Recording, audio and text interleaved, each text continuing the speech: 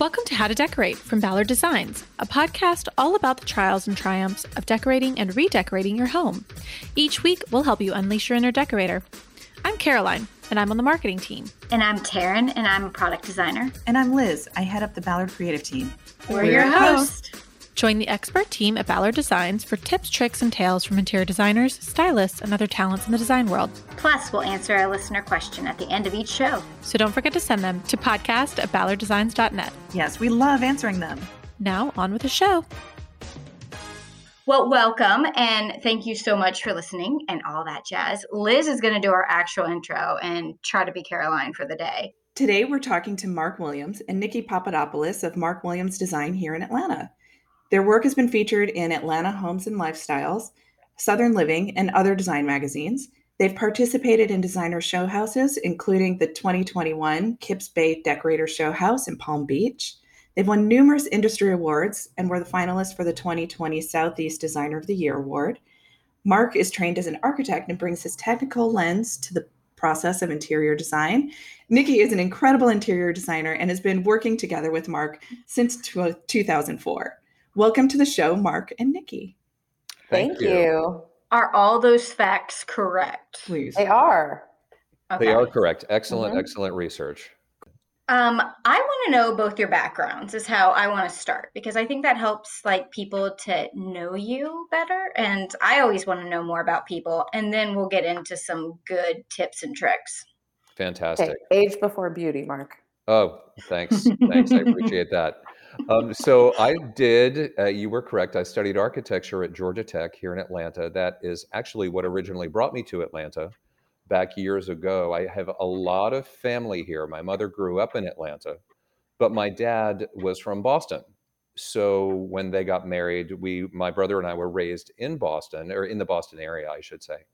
And when it came time to choose an architecture program, I knew that I wanted to get out of the Arctic Circle. I love Boston very, very much, but the winters are long and the winters are cold. And since I had family here in Atlanta and Georgia Tech had a really, really well-respected architecture program, I thought that would be the perfect match for me. So that's how I came to Atlanta years ago. So I'm actually from Northern California, and my husband's family started a restaurant here in Atlanta near Emory called Athens Pizza about 45 years ago. Shut the front door. Yeah. I love that place. Continue. It's awesome. Yes, everyone loves it. It is awesome. great. Athens It is Pizza. great. And the new one is great too. So he actually just opened another one. But so it was a lot easier to move the girl than try to move the restaurant. So I moved here to go to college. I went to what I don't think even exists anymore. It was American Intercontinental University over where the Sovereign is now in Buckhead, and studied interior design, and realized that I didn't have enough information and I needed an internship, like some real life experience, because there's just so much that you don't learn in school. So I found my way to Mark and his previous business partner through a graphic designer friend who had done their logo, and managed to just not get fired. Because I wasn't doing it for school credit, I was just there and there was no end date and I just kept showing up. So free labor is what got you. Basically, yeah. So I just kind of kept coming to work, and then I became indispensable, I like to think. So I just kept coming back for more. I love it. Let's see, Mark, it's been about 13 years since that company closed and we started Mark Williams Design.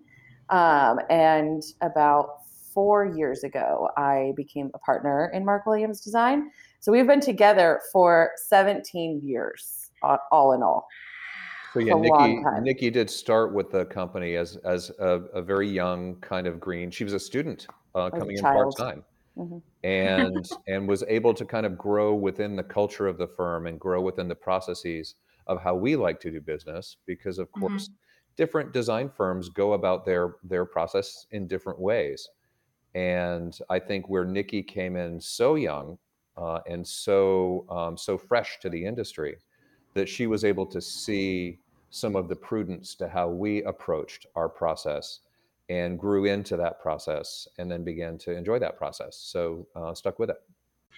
I wanted to ask you guys with just recently how you have seen homes evolving for people. Just things you're always putting in now or always taking out. Mm-hmm. So, and it's funny because while architecture does sound like the more technical side and interiors sounds like the more emotional side, that's Mm-hmm. not always true because from both sides of our office, we honestly believe that the three-dimensional environments that we're assembling for our clients are emotional. They affect how you feel, they affect how you interact, they affect how you move through a space and move through your day. So all of these decisions aren't just about, oh, this is pretty, or oh, I like this chair.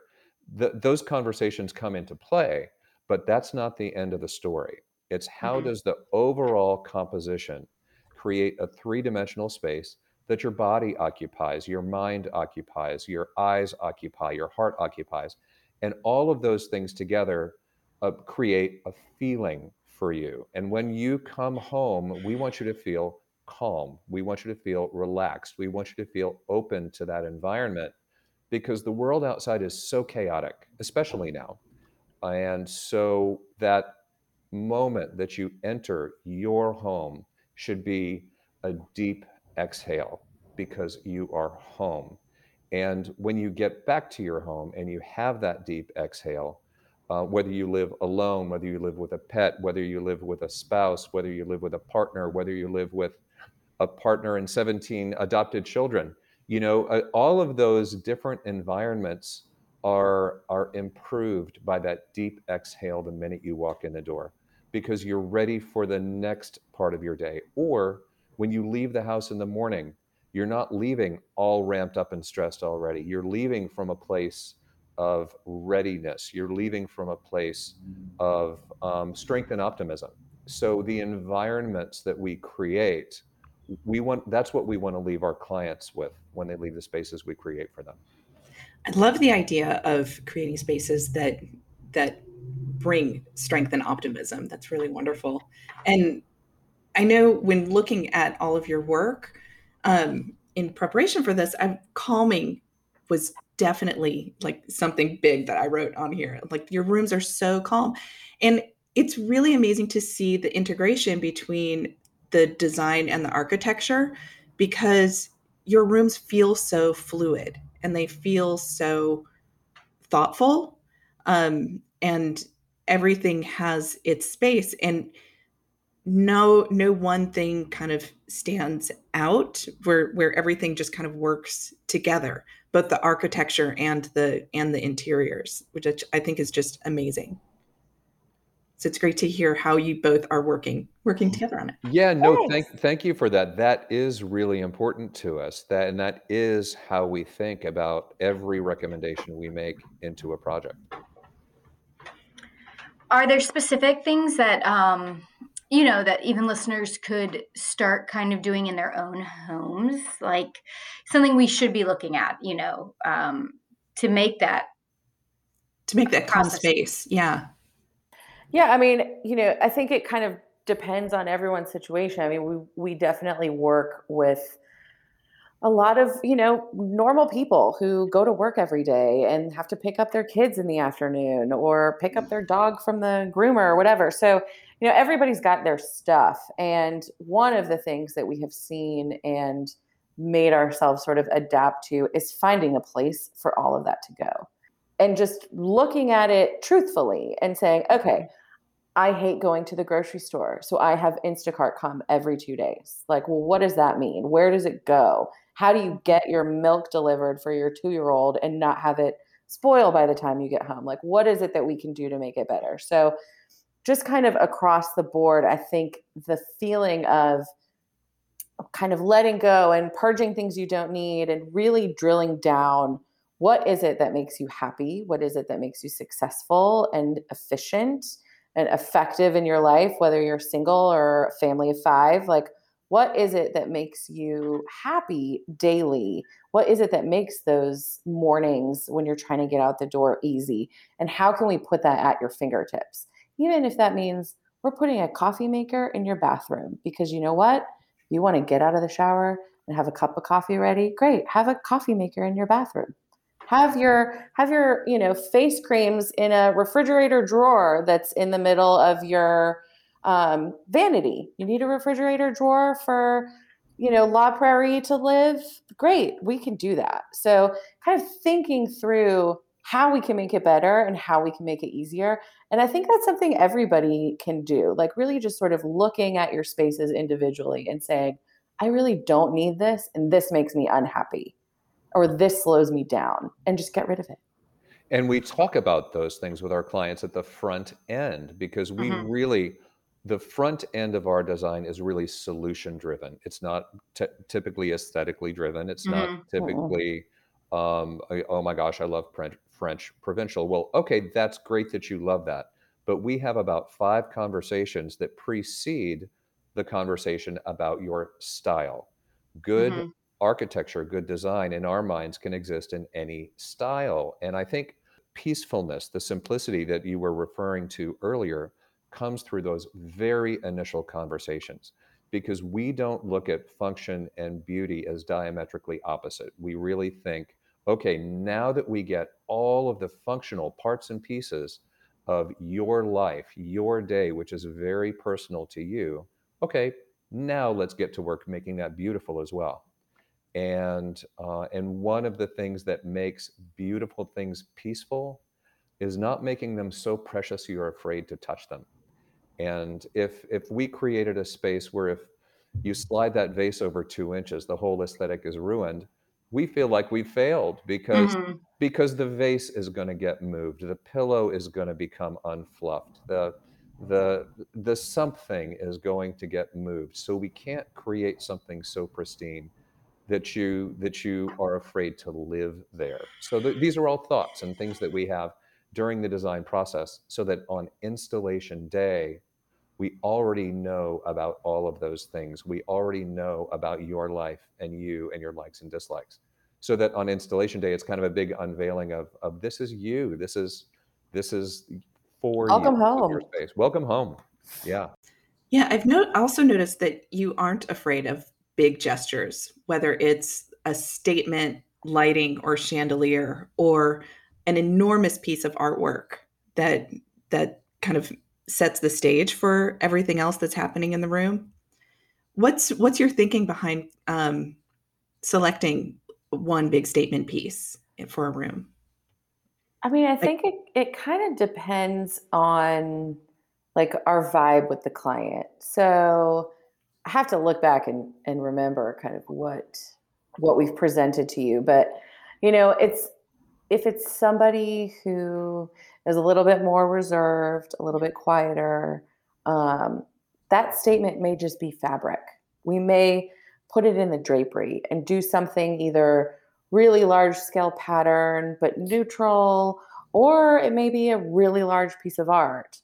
Or if it's somewhat, I've had several clients who challenge me, which I love. And they're like, I want more color. I want more pattern, like get it in, find it, figure it out. And it's so great because sometimes I, sort of second guess myself even all these years later, but I'm always learning. And it's nice to be able to be like, I think I really like this. Is she going to like it too? Maybe we'll see.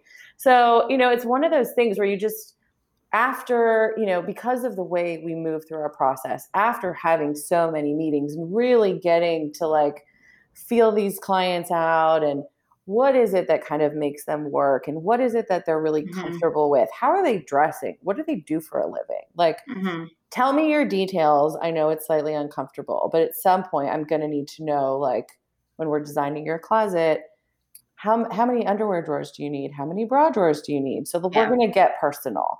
So it's just a matter of time, and being able to like dig into their personality and kind of pull it out and say, I know that this may like be a little pushy, but you're going to love it. And there's going to have to be a level of trust that says like, okay, yes, you are a professional. I have chosen you for a reason. We are on the Mhm. same page. Like, you know all about me. I'm going to take this leap with you, whether it's Yeah. in artwork or fabric or a really sculptural piece of furniture or something that's a little bit on the edge for them, which could be different vastly from client to client. But that's why we're here, is to sort of Yeah. push them into a realm of possibility that maybe they didn't know was out there. Okay.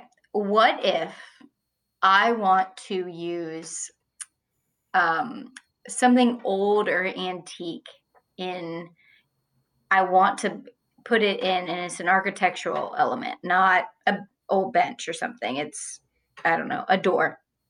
Mm-hmm. When does the client bring that to you at the beginning, or is it something that you um, present to them along the way? And is it easy to do? I don't like my question. Oh no, No, I like your that's a question. super duper question. Actually, I Yeah, no, love it the is a question. good question because it's a 50-50 response. Like, and Mark can get into like the technical part of it, but ultimately, like, yes, it can go either way. Like, if someone finds something, let's say they're on a trip and they text me a picture and they're like, oh my God, I just saw this, 12-foot massive door and I love it. And it's, I don't know, 200 years old and it still has the original hardware and I want to find a way to like integrate it. I'm like, Mm-hmm. great, that sounds awesome. It's beautiful. I'm assuming it's not hideous. So theoretically it's beautiful. I'm like, great, that's great. Let's figure it out. And that goes Mm-hmm. back to like Mark's puzzle brain. So I send it to Mark and I'm like, hey, so and so is in, I don't know, South America somewhere and found this awesome door. Can we make it work? And he'll Mm-hmm. figure it out. And Or then the Rubik's cube starts to move.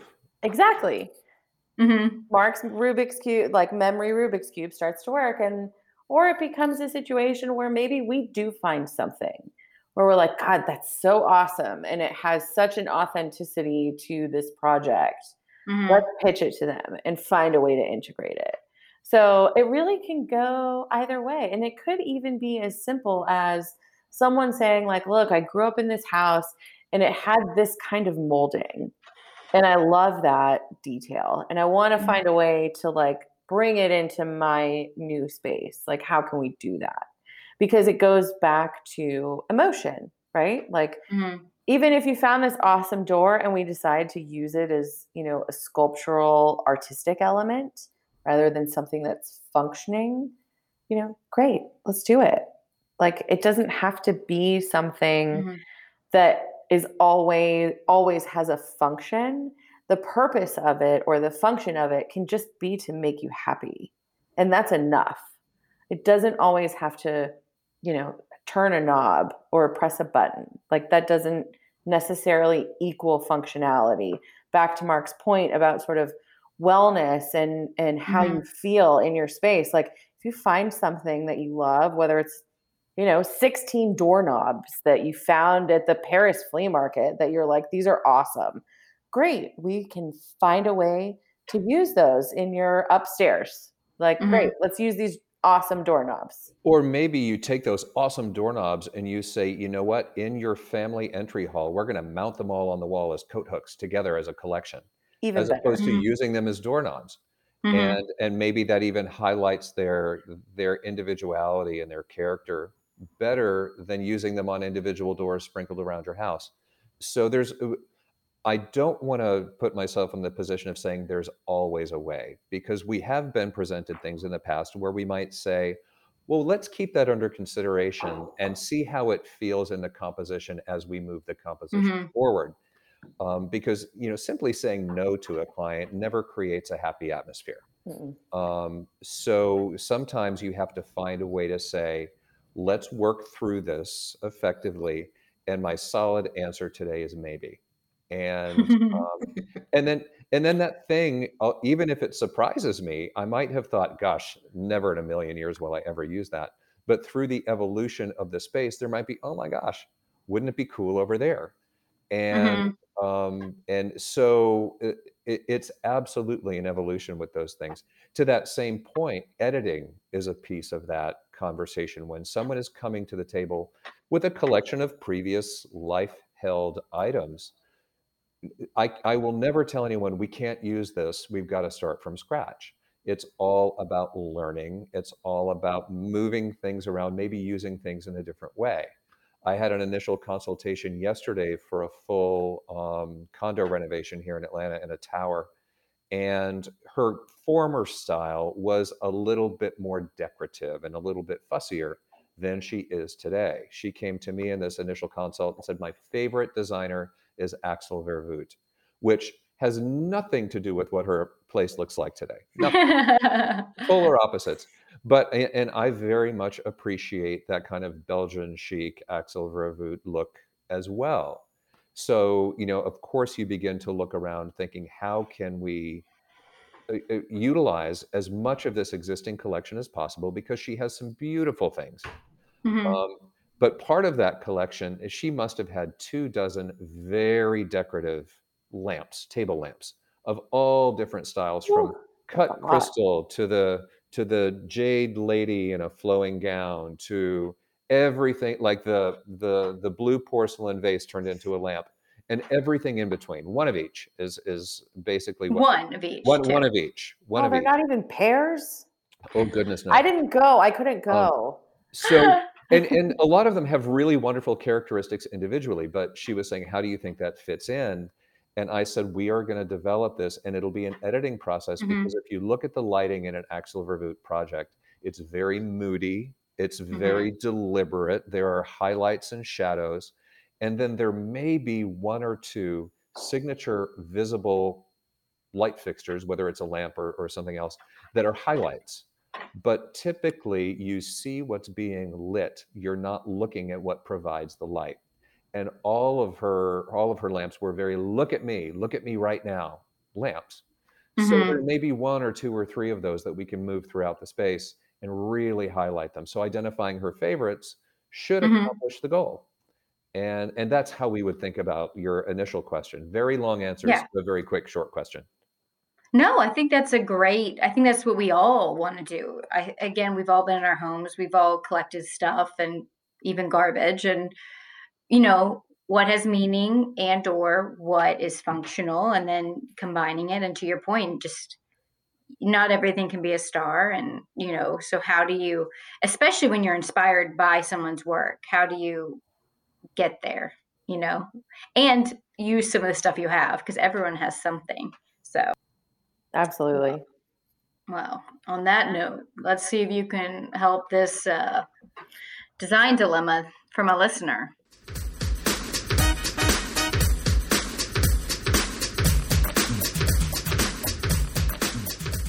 Hi, girls. I love the podcast and look forward to Tuesday when a new episode comes out. I have a decorating dilemma that I would love y'all's help with. My husband and I got married and purchased our first house about a year ago. It's almost done with our main family room, and I'm starting to move on to our dining room slash living room slash bar area. It's doing a lot of work there. Our home is about 1,500 square feet, so we have to make every inch count.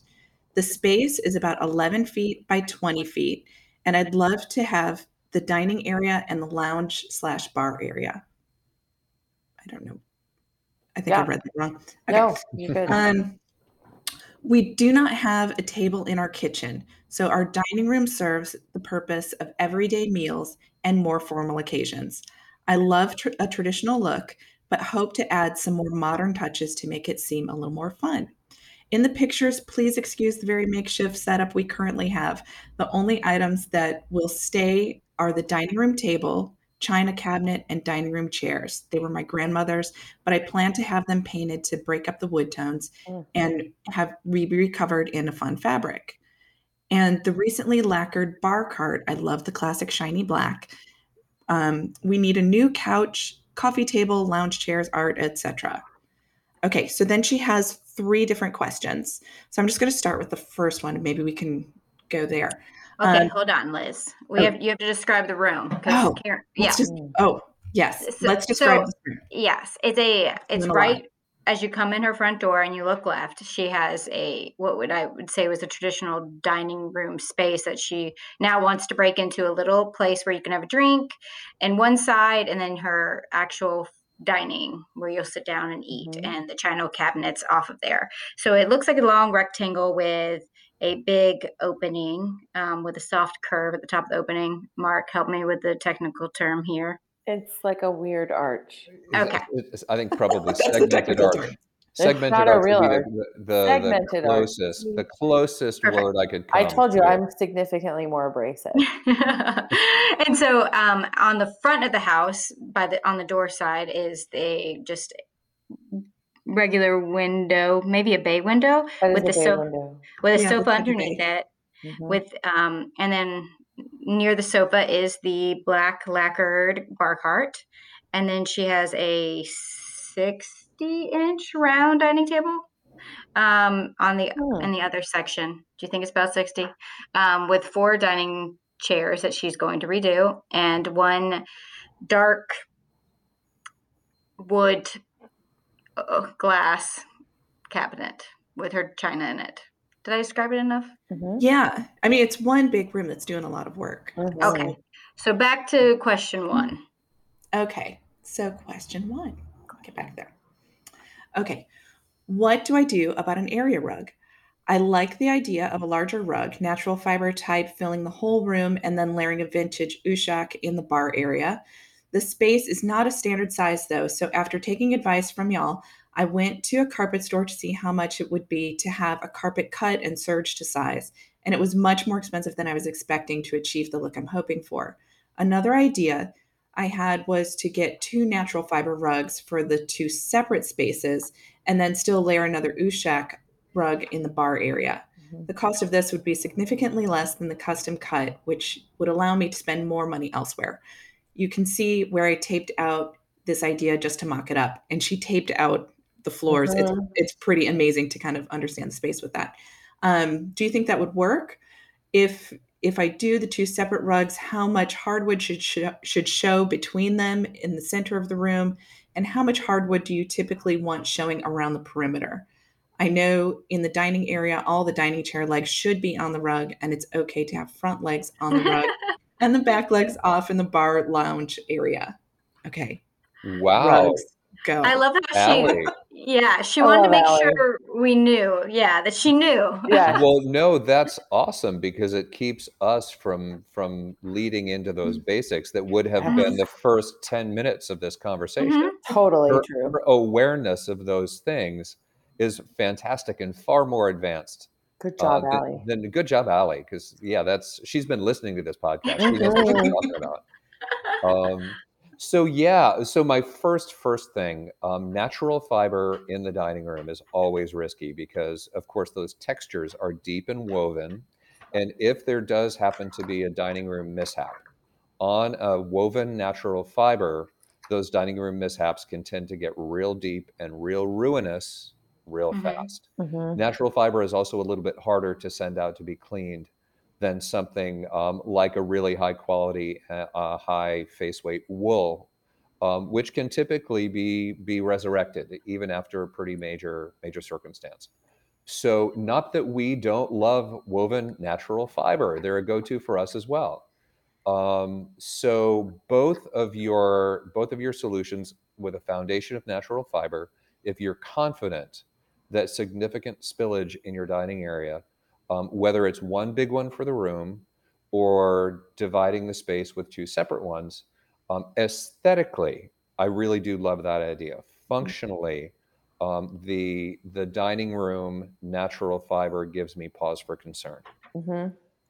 And the only other thing I'll add to that, because I agree with you, um, for sure about durability, is if you're going to go with 2 separate rugs, which I think is totally fine given the circumstance, there's also no hard and fast rule about how much perimeter area there should be. So whatever Allie is comfortable with is totally fine. Additionally, there's no hard and fast rule between if you were going to have a rug and a rug, like what is that distance between the two? Again, whatever generally you're comfortable with, whatever aesthetically, she's taped all this out, so it's fantastic. She can look and say, yeah, I'm good with that. The only other thing I'll say is that if this is your first home, you've been married about a year, I'm going to assume that maybe it's just like you guys and other friends for dinner. So maybe we don't have to worry so much about ruining them, but it would be great if they could be a size that you could later translate to another room in another home. So I'm all in favor of cutting up some natural fiber and binding it beautifully. Like maybe because it's less expensive to do two separate rugs rather than one large one, like maybe think a little bit more about the binding. Could it be leather? Could it be something more than just like a canvas edge? Something that you would want to take and move elsewhere. But again, what is the finished size? And could you maybe reuse that if it falls into like a typical size window, which is totally Googleable. I don't know if Yes. that's a real word. And to that, piggybacking on Nikki's point about the pre-manufactured sizes, if you're doing two, if you can find a pre-manufactured size to go into each space, it does make it a lot less expensive to replace that one under the dining table if you do have a disaster. You can roll it up, put it in the trash heap, and get another one. If you're doing a pre-manufactured size and not doing a custom cut. And I have in one of my own, a couple of condos ago, the living dining space was one big giant space. And I did exactly what you are describing is the whole big space had one giant natural seagrass. Nikki and I tend to like seagrass, especially in those sort of dining-y situations because it's a smoother, waxier finish that's a little bit harder to anger than like a jute or a sisal.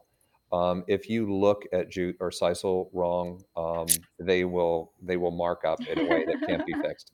So we love the look of jute and sisal. I don't want to make anybody mad, but seagrass does tend to be a little bit more forgiving, and it's a little smoother underfoot if you like being barefoot, which I do. Less stabby. Yeah, a little less stabby on the bottoms of your That's feet. Yeah. no, that's great advice. That is great advice. Okay, so number yeah, two. very doable. Yeah, I hope sorry. that helps, Allie.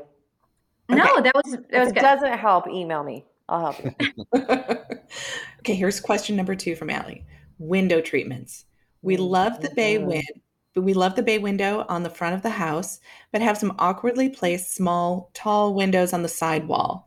What do I do about these to make them seem less awkward? Should I do panels on either side of the bay window and the small windows? Panels for the bay window, something else for the small windows? Help! Okay. So yeah, so she's got the bay window that's just the ledge is right above the sofa. Yep. And she's got shutters Mm-hmm. on there. Looks like my house. I have shutters on all of my windows, and we have a love-hate relationship. Mark, I'm totally jumping in. Yes, please. Because you live in a condo, you have like glass that looks You're out into gorgeous. yonder, like Mm-hmm. wall to Beautiful. wall, hang it from the ceiling drapery. So Yes, which I love. here's what I did because I have a weird like bay window situation in my dining room, and I've had clients with this. So what I like to do, I'm assuming that this bay window looks out to Allie's front yard, given its placement and relationship to the front door.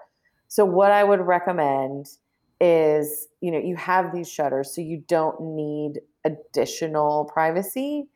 If you wanted it, I don't think it would be worth the expense. If you wanted it, you could do like a sheer Roman shade, which would just give you some softness in the actual bay window.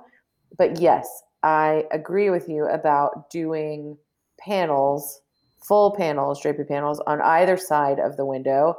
I would hang them probably about 3 inches down from your ceiling so that you accentuate the height that you have and you get some relationship between the vertical plane, and add some softness. Maybe it's something that's patterned and a little bit more like exciting that could kind of contribute to the space. Maybe it's something that's neutral that you can move with you later on. I would just make sure that you do a piece of hardware that goes all the way across. So like the dead giveaway of like, oh, these panels don't work and they're just here for look, is having a piece of hardware that does not span the width of the window. So even though your drapery panels are essentially not functional because you don't need them to be given the shutters, you still want them to look like they are there for a purpose. So make non-functional drapery panels. You can do one panel on either side as long as your hardware goes all the way across. And I would start the leading edge of your drapery, which is like the edge that you would pull to close, like just inside that corner where your sheetrock turns to return to your bay window, so that it looks like it's supposed to be there for a reason. And I, yes, would do the same thing on the window in the dining room so that you can continue that vertical softness, mount them the same height, do the same drapery panels. This one obviously could, it spans that window and it's not bay, so it doesn't protrude out. But I would also rotate your dining table so that all of your table and chairs are kind of rotated 45 degrees so that it's not sort of a cross shape the way it is now, so that you're not backing up directly into that wall where the window is, or backing up directly into the china cabinet. Like I would just rotate it slightly so that it's at a 45. Yes, because she has 4 legs on her round table. So yes, she has to actually rotate it versus a pedestal. Yeah, the table and the chairs. And the last thing I would note about what Nikki was saying with those drapery panels, even if they're false, even if they're not meant to close, you want the compressed fabric of that drapery panel when it's in its open position to look thick and full enough as if you could pull it closed. Some people just do very, very kind of flat looking panels that you realize that could not get pulled over an additional inch. You've got to make it look like you could close it if you wanted to, even if it's not meant to move. The other key trick about installing drapery on windows such as these is, let's say you want your compressed drapery panel when it's in the open position, the pretty part of the drapery panel, to be, let's say, 24 inches wide, 24 inches width of fabric, all ripply and beautiful and full. Make sure that your drapery rod above the window extends past the window casing by that same 24 inches on both sides. So when your drapery is open, the leading edge of the drapery that Nikki was talking about, which is the piece that you grab when you want to close the drapery, is at the window casing, not covering up a whole bunch of glass. You want your windows to be very open and let the sun shine through. When people stop the outer edges of their drapery rods at the width of the casing of the window itself, then when you add the fabric, a lot of that glass gets covered. You want your rod longer on each side of the casing at the same width that you want your compressed drapery panels to be. So the entire glass window is fully visible and lets all the light in possible. Gotcha. That is amazing. That makes sense. Yes. All right, Allie has a third question about lighting. There's currently no chandelier above the dining room table or wiring for one. There is recessed lighting throughout the whole room on a dimmer. Do I need a chandelier? She's very clear about that. Do I need a chandelier for the dining area? I'm hesitant to add one because the dining room table does have leaves, and it makes it so it's no longer round, but more of a rectangle with round ends. Okay. If we had a big party, the table would expand into the lounge bar area and then the chandelier wouldn't be centered. Is that weird? That is a tough question. So here's the deal with having a room that only has recessed lighting in it. When you have a can lights in your ceiling, that light comes down from that can kind of in a cone shape and hits the floor in a circle on the floor. Sometimes, depending on where that can light is, it can hit the wall as well. But if your lighting is provided exclusively with can lights, sometimes your ceiling plane can kind of go dark and murky, and which never makes a room feel good. So I would approach it from kind of a twofold perspective. if you look at the location of your can lights, and maybe you have attic access above where those can lights are, and you can add more. If you were able to really direct your recessed lighting kind of in highlights and shadows in a dramatic way to make that dining space really be deliberate, and then maybe put a single hot spot downlight on the center of your table to make your tabletop glisten, that could really kind of solve that problem for you, because you don't have something hanging from the ceiling and you have hot spots all around the room. At that point, your dark, shadowy, moody ceiling plane isn't a problem. If you think that that's going to be cumbersome and difficult to accomplish, you might look at an asymmetrical ceiling dropped lighting solution for over the dining table. I'll give you an example of a very luxurious fixture from a company called Apparatus Studio called the Lariat. And the Lariat you can drop, it has multiple drops. You can drop them asymmetrically. And that asymmetry that you're creating can look beautiful when the table is in its compressed condition or when it's in its extended condition, because it's not just a one single thing that's maybe a circle, the same shape as your table, right at the center of your table. So being asymmetrical with that ceiling suspended lighting solution may help you in both cases, where the table is in its regular everyday or when it's in its lengthened position. Like I said, the Lariat comes at a luxurious price point. It's gorgeous. But there may be something like it that's available that can accomplish some of those same things at a lower price point. And No, that's a good point. Yeah, it is a good point. And, looking at this, I'm literally thinking of the same light fixture. The only other thing I would say is, given the fact that Allie says this is really their only place to eat. There's no eat in the kitchen, which is nice. Use your dining room. Is that if you think that you're going to expand this dining table a handful of times a year, whether it's a Halloween party or Thanksgiving or whatever, Valentine's Day, I don't care. Then I would say do go, sort of following Mark's logic, do what makes you happy for the other 360 days of the year.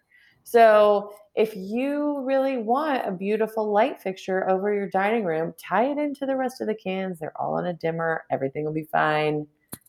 And enjoy it.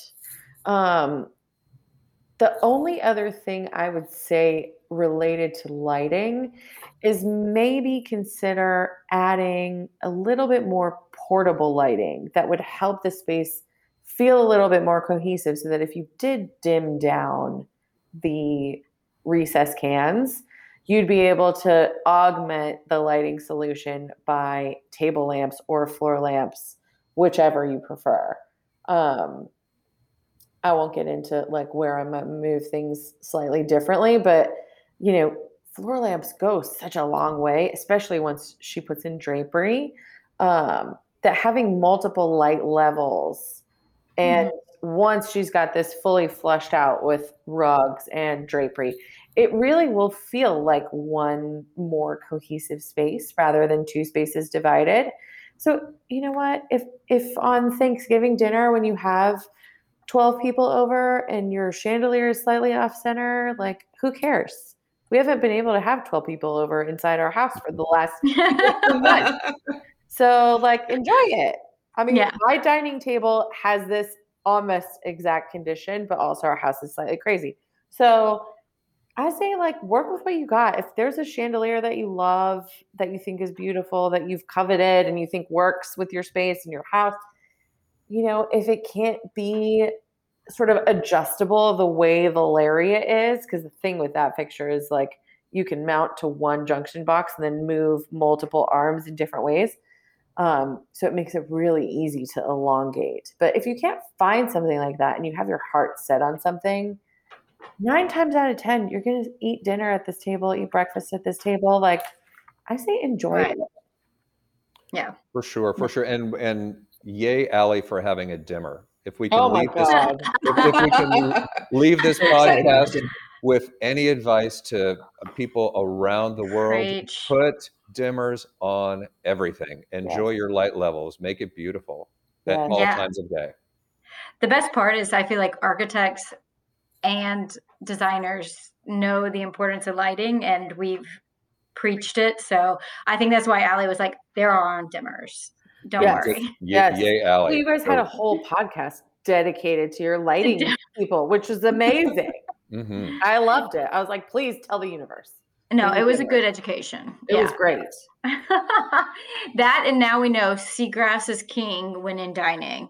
FYI. Yeah, Good grass if is you're more doing forgiving. woven natural fiber, Yes, if you're doing woven natural, yes. yes, that's But true. we'd all prefer wool.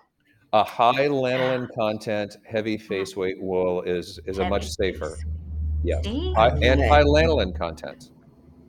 Lanolin is the natural oil that comes in sheep's wool, and the higher the lanolin content, the more resistant it is to like liquid penetration. Okay, so Allie kind of sums up her last question, which is really number 4, but she doesn't label it number There's 4. no number, but yes. She likes her beautiful velvet sofa up against the bay window. Is there anything you would do color-wise in this room? Would you paint it? She kind of likes it light and bright. Any design thoughts? The finisher. I And she agree with mentioned her. painting the chairs. Oh paint- yeah, painting the no, dining. I think that's a terrible idea. It's something that once you paint it, you can't really get it back. And so I'm always like, I always kind of look at that as a last resort. I think like listen, like my mother-in-law, like we could have had these chairs. Okay. Mhm. So I get it. Like I'm on her page. I worry the painted furniture trend, I think, is something that ebbs and flows. And I think that for a long-term solution that she would be happy with, go with just reupholstery. Because I see other pieces of this or more chairs than in the photo. So it looks like there's 6. So when the dining table's expanded, it can have 6, which is great.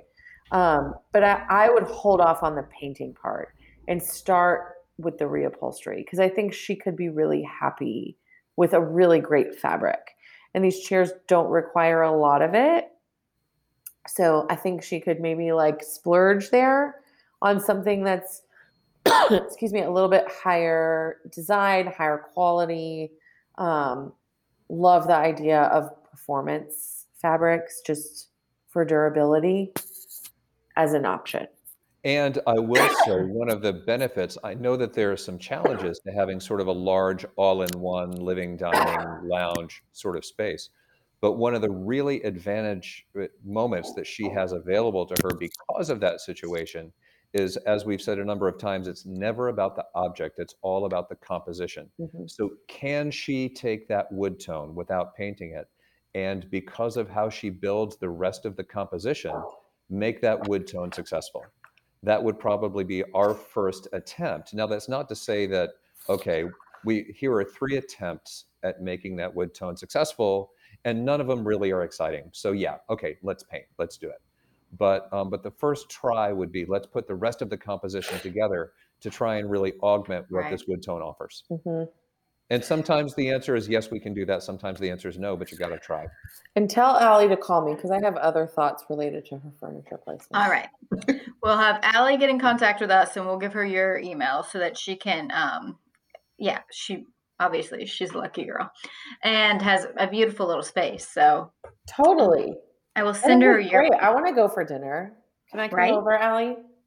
We all miss people. But where can people find and follow you guys? So I think we're pretty easy to find, especially on Instagram and Facebook. Instagram is at Mark Williams Design.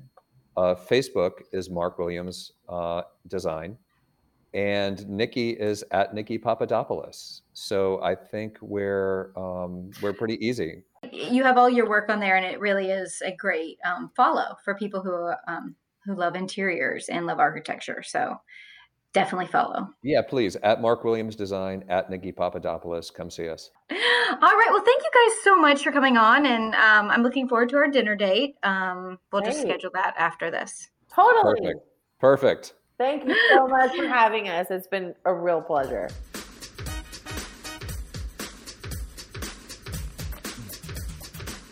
And that's our show. You can find all of the show notes on our blog, howtodecorate.com/podcast. To send in a decorating dilemma, email your questions to podcast@ballarddesigns.net so we can help you with your space. And of course, be sure to follow us on social media at Ballard Designs. Don't forget to subscribe wherever you get your podcasts so you never miss an episode. And please leave us a review. We'd love to hear your feedback. Until next time, Happy decorating!